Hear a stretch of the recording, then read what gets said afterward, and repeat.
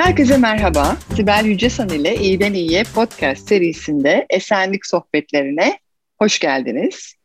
Sıcak bir Temmuz akşamında çok özel bir konuğum var. Sevgili İbrahim Betil. Hoş geldiniz programıma. Hoş bulduk, iyi akşamlar. Valla itiraf ediyorum, sizi bir süredir konuk etmek istiyordum ama fırsat kolluyordum. Ne mutlu ki Değerlisin Derneği'nin yönetim toplantısında bir araya geldik ve ben de size böyle cesurca bu teklifi sundum ama siz de hiç tereddüt etmeden dediniz ki bir yararı dokunacaksa neden olmasın? Vaktinizi ayırdınız, geldiniz. Tekrar canı gönülden teşekkür ediyorum size. Yani. Şimdi aslında genelde bu seride, Esenlik Sohbetlerinde ben konuklarımı tanıtmıyorum. Konuklar kendilerini tanıtıyorlar. Ama böyle çok kısa sizle ilgili bir şey söylemek istiyorum aklımdaki. O da şu, sizi çok eskiden beri tanıyorum ve dolayısıyla diyorum ki bu memlekette, bu topraklarda aktif vatandaş olan, kafasını bir problemi çözmeye odaklayan ve gerçekten toplum sorunlarıyla bir derdi olan ve çözüme ortak olmak isteyen pek çok kişiye rol modeli olduğunuzu biliyorum. Çok özellikle eğitim ve gençlik konularında hakikaten dokunmadığınız kimse yok, cesaretlendirmediğiniz sivil toplum gönüllüsü yok. Sınır tanımayan doktorlar vardır. Belki başka birisi size bunu söylemiştir. Benim için siz sınır tanımayan gönüllüsünüz. Çünkü sadece bu ülke çapında değil, gerçekten başka ülkelere, özellikle Afrika'ya, Sen de Gel Derneği'yle yapmış olduğunuz çalışmalar var. Gönüllülük böyle bir şey. İbrahim Betil'i nasıl tanıtmak ister? Ben uzun yıllar sanayicilik ve bankacılık yaptıktan sonra 94 yılında tam zamanlı mesleği bıraktım. Eğitime odaklandım. İşte birkaç tane okulun kuruculuğunu üstlendim. Sonra vakıfların kuruculuğunu. Sonra 2002 yılından beri de gençlerle ilgili Toplum Gönülleri Vakfı dolayısıyla çeşitli projeler yapıyoruz. O vakfı kurduk. Sadece o vakıfta değil, pek çok sivil toplum kuruluşunda da gönüllü olarak yer alan bir kişiyim. Böyle de devam edeceğim diye ümit ediyorum. O zaman en sonunda belki sormam gereken bir şey ilk başa alıyorum. Artık yeter bu kadar dediğiniz bir yer var mı? Yok, hayır, hiç yok. Tam tersine daha fazlasını yapmam gerekir dediğim çok şey var. Çünkü toplumun içinde yaşadıkça bu gönüllü çalışmalarla yapılacak ne kadar çok şey olduğunu gözlemleme imkanı buluyorum. Evet, değil mi? Ne kadar çok çalışırsa insan, aktif vatandaş ne kadar çok olma yolunda ilerlerse o kadar çok sorunun da karşısında buluyor kendisini ve gerçekten daha fazla nasıl çözüme ortak olabilirim diyor. Bu yüzden durmak yok, yola devam diyorsunuz yani.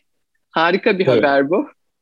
Evet. Peki İbrahim Bey, ben sizi tanıdığımda 90'lardı galiba.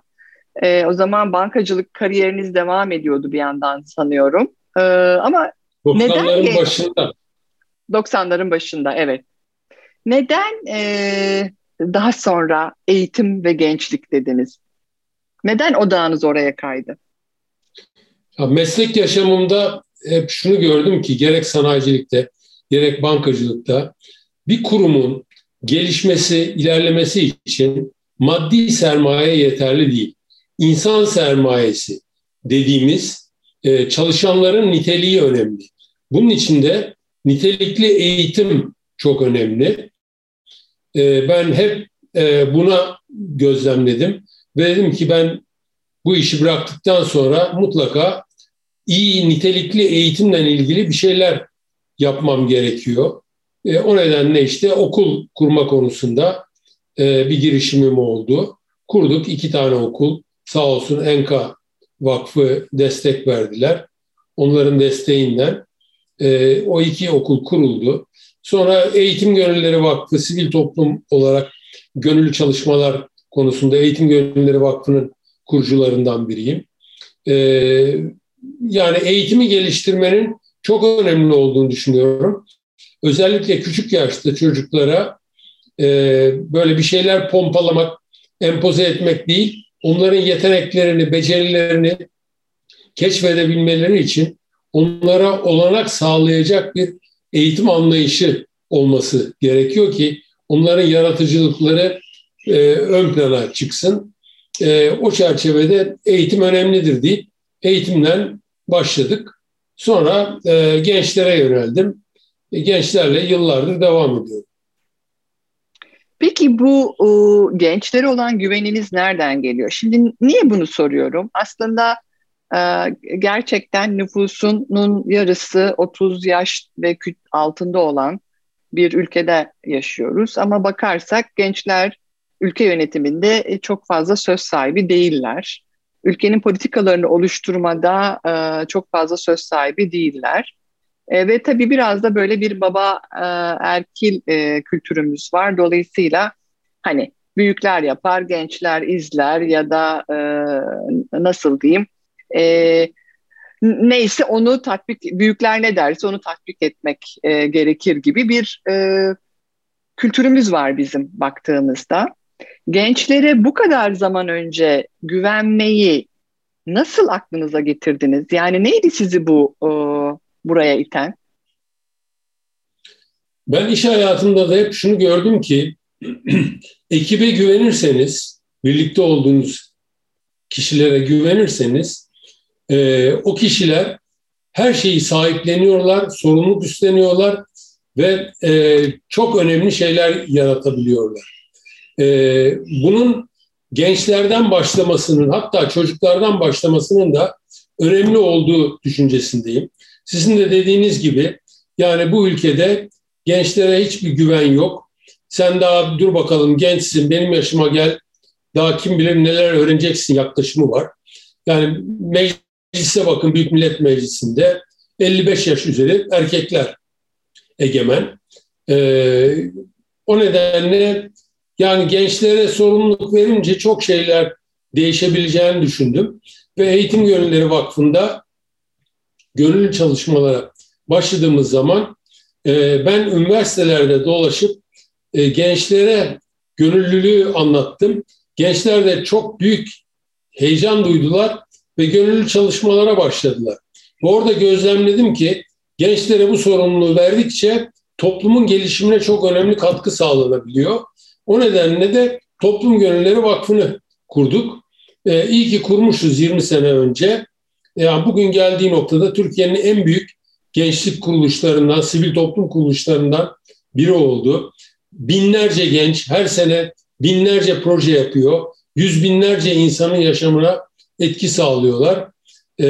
Burada gençlere güvenmek ve onlara sorumluluk vermenin önemli olduğunu gördüm. Hala da görüyorum. Daha da fazlasını yapmamız gerektiği düşüncesindeyim.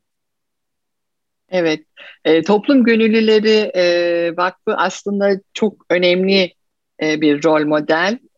Sürdürülebilir etki yaratmak adına da uzun zaman olduğu ve gerçekten gençlerin burada nasıl rol aldığını da gördüğümüzde hakikaten umut veren bir durum. Bir konuşmanızda bir yerde, şimdi çok hatırlayamıyorum ne olduğunu ama demiştiniz ki bu ülkede aslında yeteri kadar sivil toplum kuruluşu yok. Ve gönüllülük ve aktif vatandaşlık da olması gereken seviyenin çok altında.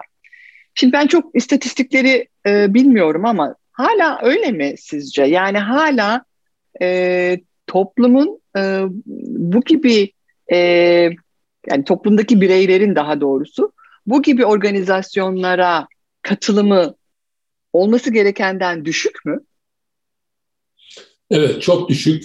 84 milyon nüfuslu ülkemizde bugün itibariyle 122 bin tane dernek, 5 bin küsur tane de vakıf. Toplam 127 bin. Şimdi bu bazı insanlara bu bayağı fazlaymış gibi geliyor. Ama 67 milyon nüfuslu Fransa'ya bakın, 1,5 milyon sivil toplum kuruluşu var. 10 milyon nüfuslu İsveç'e bakın, 200 bine yakın sivil toplum kuruluşu var. Türkiye'de sivil toplum kuruluşu maalesef daha emekleme safhasında bile değil. Neden değil?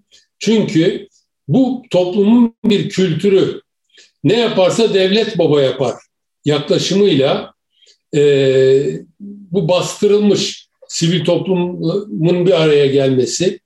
Bundan dolayı da insanlar örgütlenme ihtiyacı içinde ve bu ihtiyaç sonucu da merdiven altı örgütlenmeler başlamış. Bu da pek çok toplumun pek çok kesiminde güvensizlik oluşturuyor.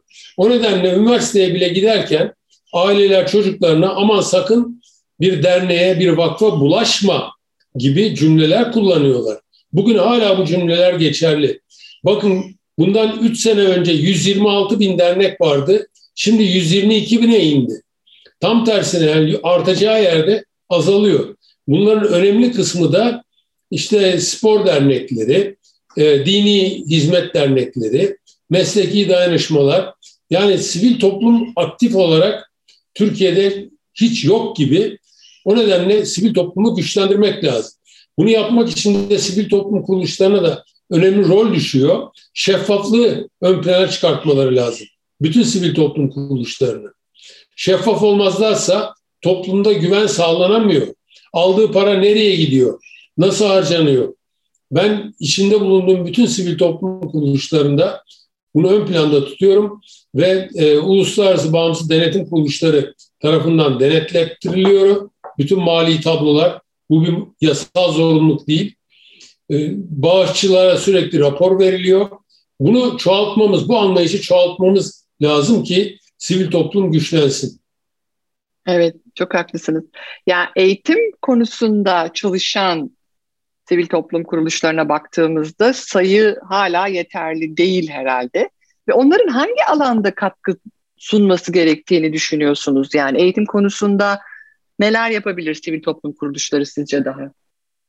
Yani özel okullar kurabilir sivil toplum kuruluşları. Artı eğitim gönüllerinin yaptığı gibi gönüllüler kanalıyla küçük yaş grubu çocuklara okul saatleri dışında çeşitli yeteneklerini geliştirmek için destek verebilirler. Toplum Gönülleri Vakfı da bunu yapıyor. Çocuklarla çalışıyor. Yani sivil toplumun eğitime yönelik yapabileceği pek çok şey var. Bu konuda adım atması lazım.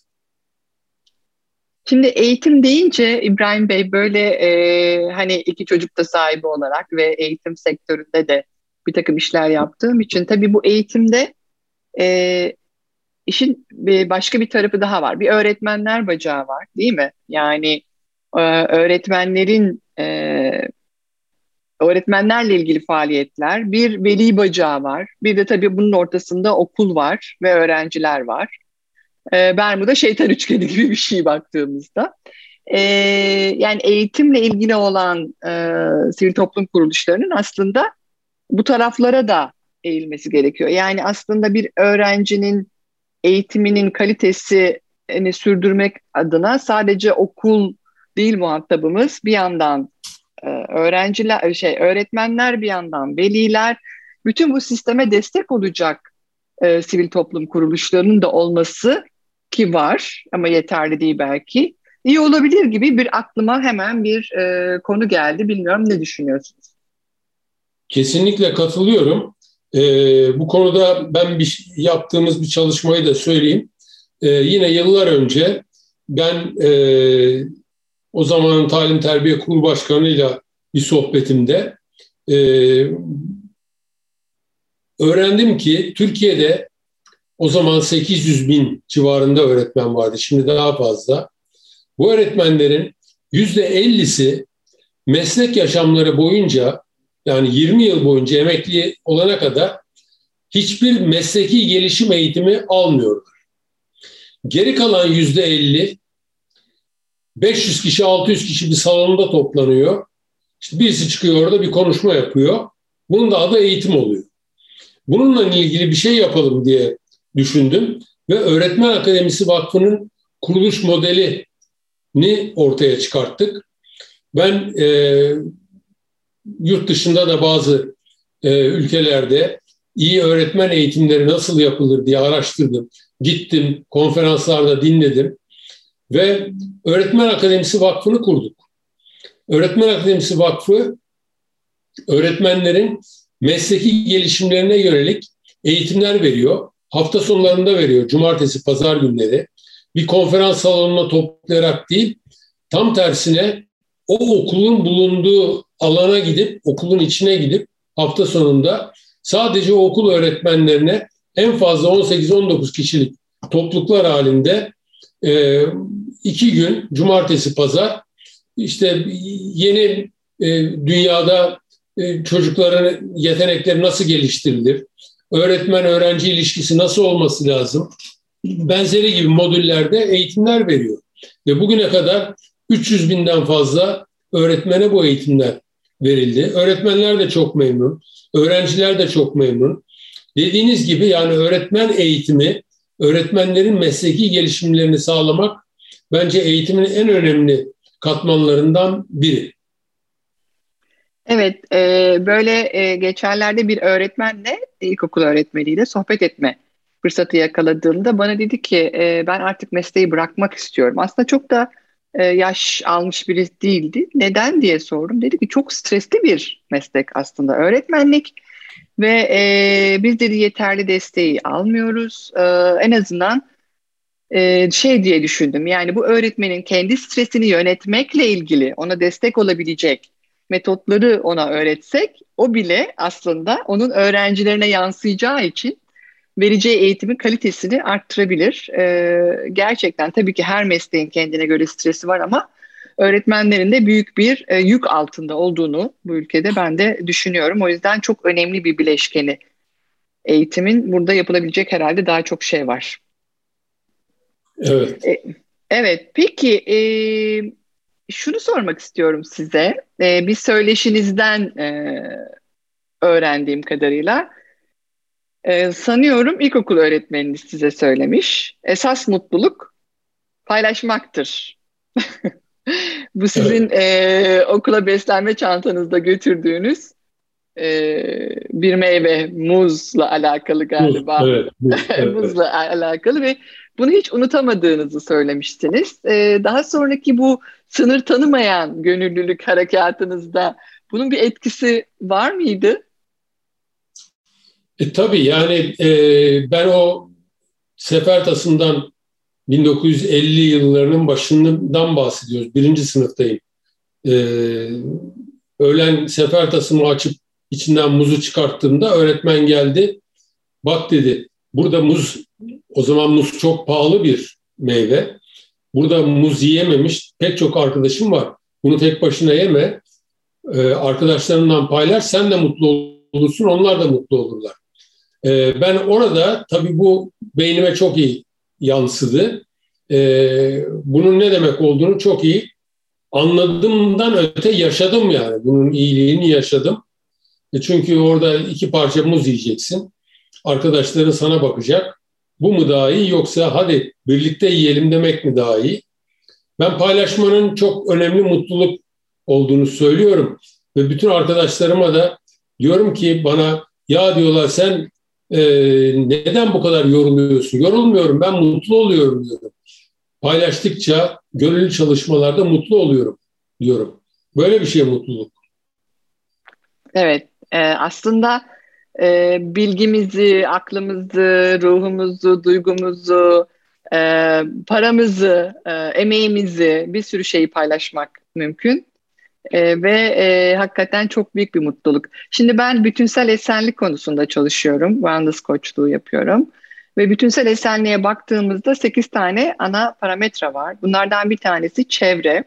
Ve çevreye geldiğimizde içinde yaşadığımız şehir, etkileşimde bulunduğumuz toplum, işte ne bileyim trafik de bunun içinde bir sıkıntı kaynağı olabiliyor ama hep şeyi söylüyorum yani çevre faktörü önemli, esenliğimizin bir parçası. Bunun en önemli kısımlarından bir tanesi de topluma karşı duyarlı olmak. Yani neler oluyor bitiyor bu toplumda ve ben mevcut bilgi birikimimle, işte yetkinliğimle, yeteneğimle nasıl yardımcı olabilirim? Yani hem duyarsız kalmamalıyım hem yardımcı olmak ve bunları paylaşmak adına bir şeyler yapabilirim. Ve bu diyorum insana çok iyi gelen bir şey.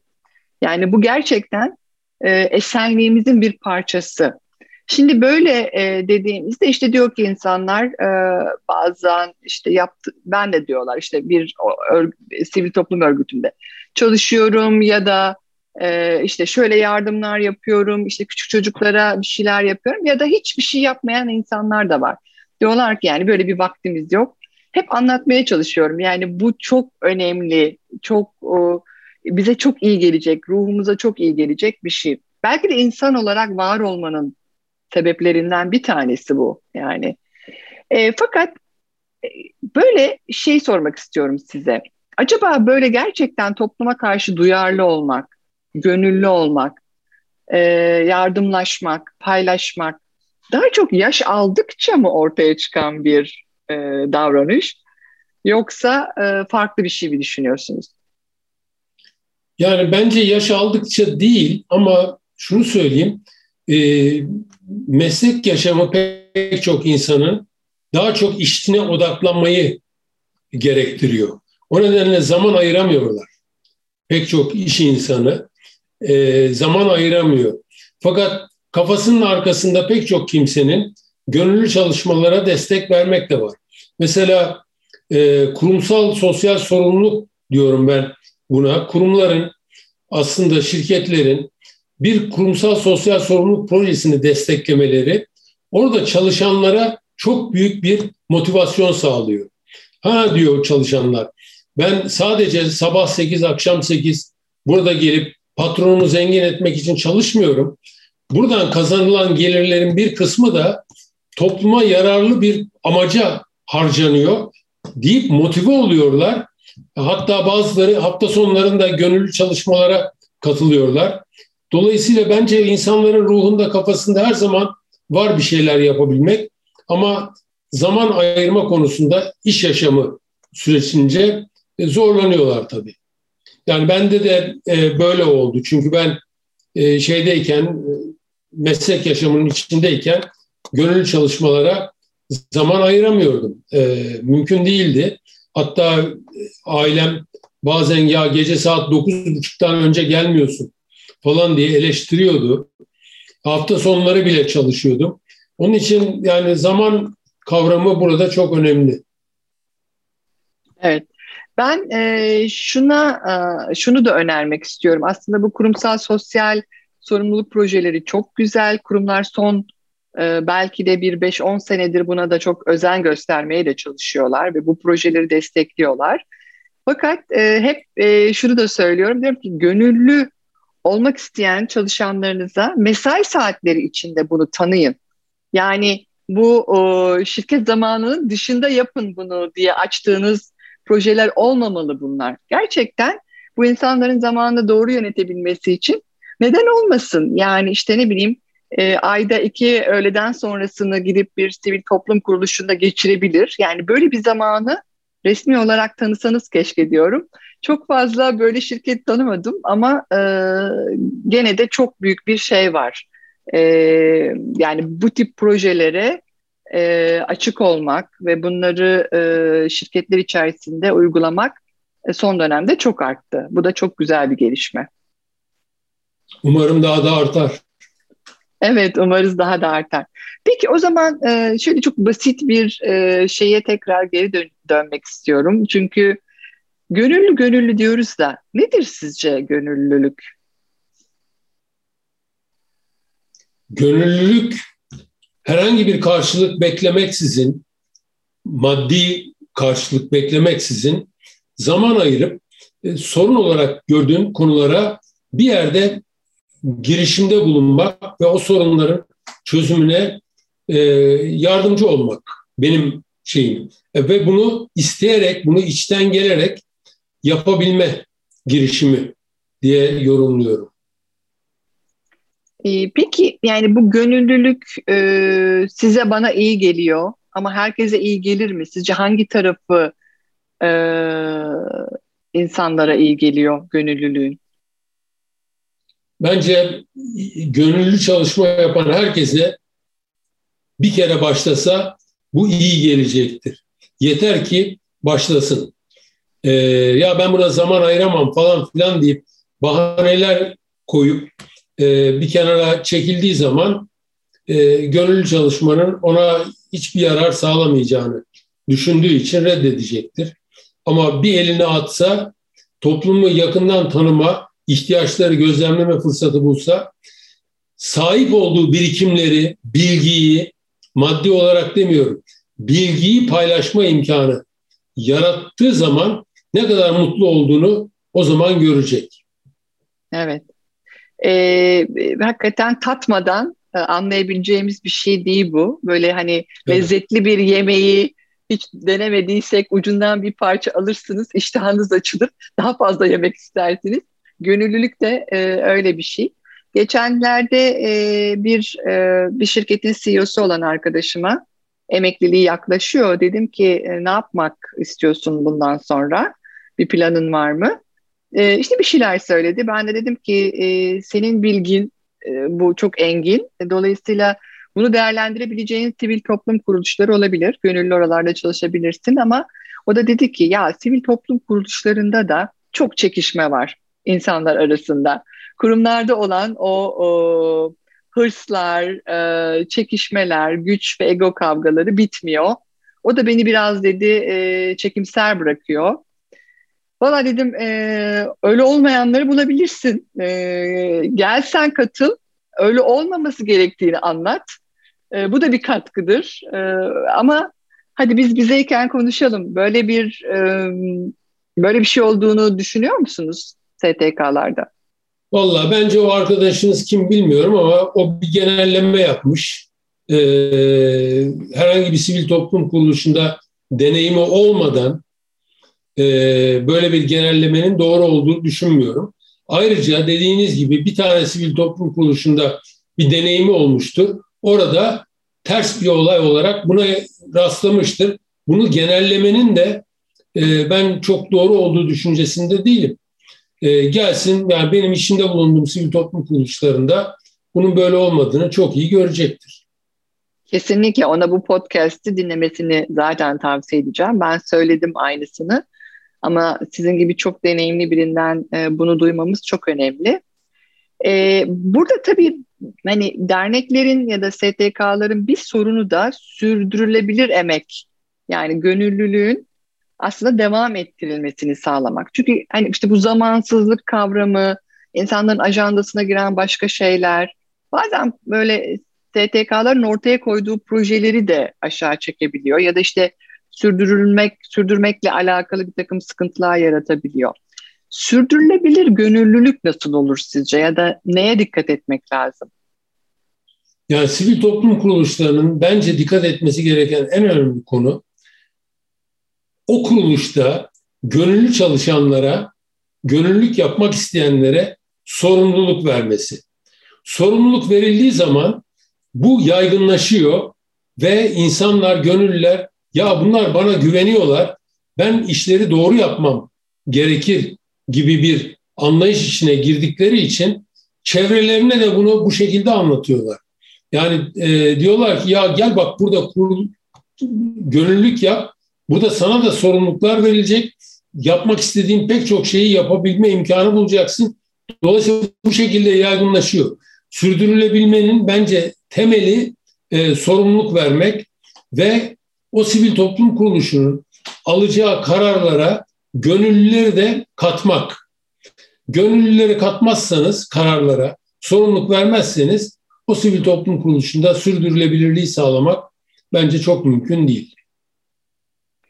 Evet, o zaman mutlaka projeler yaratılması ve sorumluluğun dağıtılması, insanların aktif bir katkıda bulunduğunu görmesi ve bundan da yani bununla ilgili geri bildirimi de alması. Sizin o altını Evet. çizdiğiniz şeffaflık kavramı, e, hani nelerin olup bittiği, nasıl sonuçlar alındığı, kaç para harcandığı, bunlar çok önemli tabii. Bunlar gönüllülüğü de teşvik eden şeyler oluyor. O açıdan dedikleriniz çok önemli. Evet. Evet. Peki o zaman yani bir yandan tabii biz eğitim ve gençlik diyoruz ama dünyada işte açlık, işsizlik, eğitimsizlik, eşitsizlik, haksızlık, çok çok konu var. Çok konu var. Yani bütün işte bugün bütün sosyal medya katledilen doktorla ilgili olarak çalkalanıyor. Herkes bunu bir eğitimsizliğe bağladı doğal olarak. Yani bunun aslında sonucunu hep birlikte yaşıyoruz. Yani toplumdan uzak yaşamadığımız zaman eğitimin ne kadar önemli olduğunu da görmemiz lazım. Yani bu eğitime nasıl katkıda bulunurum? Bu belki sadece devlete bırakılacak bir şey değil. İşte gerçekten sivil toplum kuruluşlarının, derneklerin, vakıfların da bu konuda katkıda bulunması sağlanması gerekiyor diye düşünüyorum. Ama bütün bu sorunlar devam ettikçe gönüllülük çok önemli değil mi? Yani politikaları Çok, o kadar çok. önemli ki devlet büyüklerine bırakamayız artık diye düşünüyorum. Hayır, hayır bırakamayız. Evet, bırakamayız. Sivil toplumun şikayet edeceği yerde, olanlardan şikayet edeceği yerde, yani bizim mottomuz, toplum gönüllülerinin mottosu, eleştirmek için değil, değiştirmek için adım atacaksın. Dolayısıyla Harika. şikayet etmek yetmiyor. Şikayet ettiğin, olumsuz gördüğün konuları ben nasıl değiştirebilirim diye bir adım atmadığımız takdirde hiçbir şekilde olumlu bir gelişme olmaz. Evet. O zaman şöyle bir sorun vardı. Onun da az çok cevabını da veriyorsunuz. Toplumun içinde sağlıklı bireyler olmak için. Ben gene esenlik ya benim konum. Oraya bir bağlamak istiyorum. Neleri hatırlamamız lazım? Yani unuttuğumuz şeyler var mı sizce? Yani baktığınızda hani sizin bir karşılaştırma imkanınız da var. Geçmişle bugünü.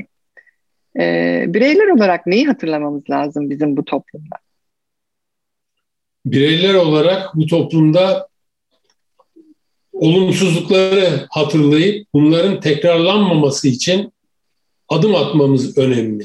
Yani bazen derler ki geriye bakma, ileriye bak. Hayır, geriye bak, geride neler yanlış yapılmış, o yanlışların tekrarlanmaması için acaba biz ne yapabiliriz gibi bir yaklaşım bence önemli. Bunu yaparsak bence aynı şeyler tekrarlanıp devam etmeyecek. Evet. Ders çıkarmak ve akılcı Tabii, çok çözümlerle önemli. devam etmek. Evet. Sizin bir kitabınız var. Bir tane var değil mi? Hafiften bankacılık. Benim yazdığım bir tane var, evet. Bir kitabınız var. Peki siz gönüllülük konusunda bir kitap yazmayı düşünüyor musunuz? Yok, yazmayı düşünmüyorum ama ben bu konuda bir yazarla benim hayatımla ilgili bir kitap yazıldı. Orada zaten gönüllülük konularında neler yapıldığını, nasıl yapılması gerektiğini açık açık anlattım. Ayrı bir Tek kitap düşünmüyorum. ayrı bir kitap yazmayı düşünmüyorsunuz. Evet. Bir yerde sizin yazdığınız bir şey zannediyorum. Ha bu şey olabilir. Boğaziçi Üniversitesi'nde mezunlara yapmış olduğunuz bir konuşma var. 2009 senesi miydi? O Galiba. tarihlerde hemen, evet. Diyorsunuz ki mezun olacaklara kep atmadan önce yaptığınız bir konuşma bu. Orada eğer kişi varlık nedenini anlamlı kılacak bireysel hedefler geliştirmezse kendi iç dünyasında sadece kendi arka bahçesiyle meşgul olursa o kişi mükemmel bir yaşam yaşayamaz. Çok hoşuma Mümkün gitti. değil tabii. Evet bu cümle ve bu aslında gerçekten topluma yararlı olmak, gönüllülük konusunda çok şey söylüyor. E, Ve hepimizin belki de anlaması gereken şey o varlık nedeni. Niye biz dünyaya geldik? Her sabah uyanıyoruz, nefes alıyoruz. Ne için? Nasıl yarar sağlıyoruz? Kendimizi nasıl iyi hissedebiliriz? Neyi paylaşabiliriz? Hayatta var olmak amacımız ne? Bir de şöyle bir soru soruyorum ben bazen. Diyorum ki genç insanlara da soruyorum bunu. Diyorum 80 yaşına gelmişsin. Balkonda oturuyorsun. Tatlı tatlı bir rüzgar esiyor. Belki içeriden torunlarının sesleri geliyor. Ve o an diyorum, şöyle bir düşünsen neyle övünürsün? Yani hayatında ne olduğu için kendini iyi hissedersin? İşte o belki de hayat amacın, tutkun. Onu bulmak çok önemli. Onun içine de başkalarını sığdırabilmek ve o zaman çoğalıyoruz çünkü. Ne kadar paylaşıyorsak Evet. o kadar, o zaman da o kadar çoğalıyoruz gibi. Bu cümleniz çok hoşuma gitti. Hatırladınız mı bilmiyorum. Ama bütün her şeyi anlatıyor gibi. Evet, peki başka söylemek istediğiniz bir şey var mı? Gençlerle ilgili kapatmadan önce aşağı yukarı sizle paylaşmak istediğim sorularımı sordum. Neler söylemek istersiniz son sözler olarak? Yani özellikle üniversite gençlerine şunu söylemek istiyorum. Üniversite mezunu olmak bence bir ayrıcalık. Özellikle iyi üniversitelerden mezun olmak önemli bir ayrıcalık. Ve bu ayrıcalığı, bu yetenekleri toplumun gelişimi için kullanmanın önemli olduğunu düşünüyorum. Sadece toplumun değil, onu da söyleyeyim. Dünyanın gelişimi için de adım atmak gerekiyor. Bugün çok adaletsiz bir dünyada yaşıyoruz. Dünya nüfusunun %8,5'u dünya servetinin %85'ine sahip. %8,5, %85'e sahip. Evet, çok büyük bir. Dünyada 2 milyara yakın insan açlık sınırının altında. 2 milyara yakın. 1 milyardan fazla insan temiz suya erişemiyor. Yani bütün bunları gözlemleyip bunlar için de adım atacak şekilde harekete geçmesi lazım. Özellikle yetenekli, bilgili, birikimli, avantajlı kişilerin. Yoksa dediğiniz gibi sizin, benim de eskiden söylediğim gibi sadece çitlerle çevir, kendi arka bahçende otur, işte yazın tatile git falan, yani bunlarla olacak bir şey değil. Evet, sırtımızı çeviremeyiz. Ne içinde bulunduğumuz mahalleye, ne şehrimize, Evet. ne ülkemize, ne de dünyaya. Çünkü oradaki sorunlar muhakkak hepimizi bir şekilde eninde sonunda etkiliyor. Ee, ve belki yaşamlarımıza sığdırabileceğimiz en önemli şeylerden bir tanesi de hakikaten burada biraz kafa patlatmak ve eyleme geçmek. Yani sorumluluk almak ve eyleme geçmek. O yüzden çok teşekkür ediyorum. Belki bizi dinleyenlere de ilham oluruz. Belki değil, muhakkak oluruz. İyi ki varsınız. İyi ki geldiniz. İyi ki de sizi tanımışım. Ve şu anda iyi ki birlikte çalışıyoruz Değerlisin Derneği'nde. Sizden çok şey öğreniyoruz. Evet. Herkese gene sıcak bir Temmuz akşamından bay bay diyorum. Başka bir esenlik sohbetinde görüşmek üzere. Hoşça kalın.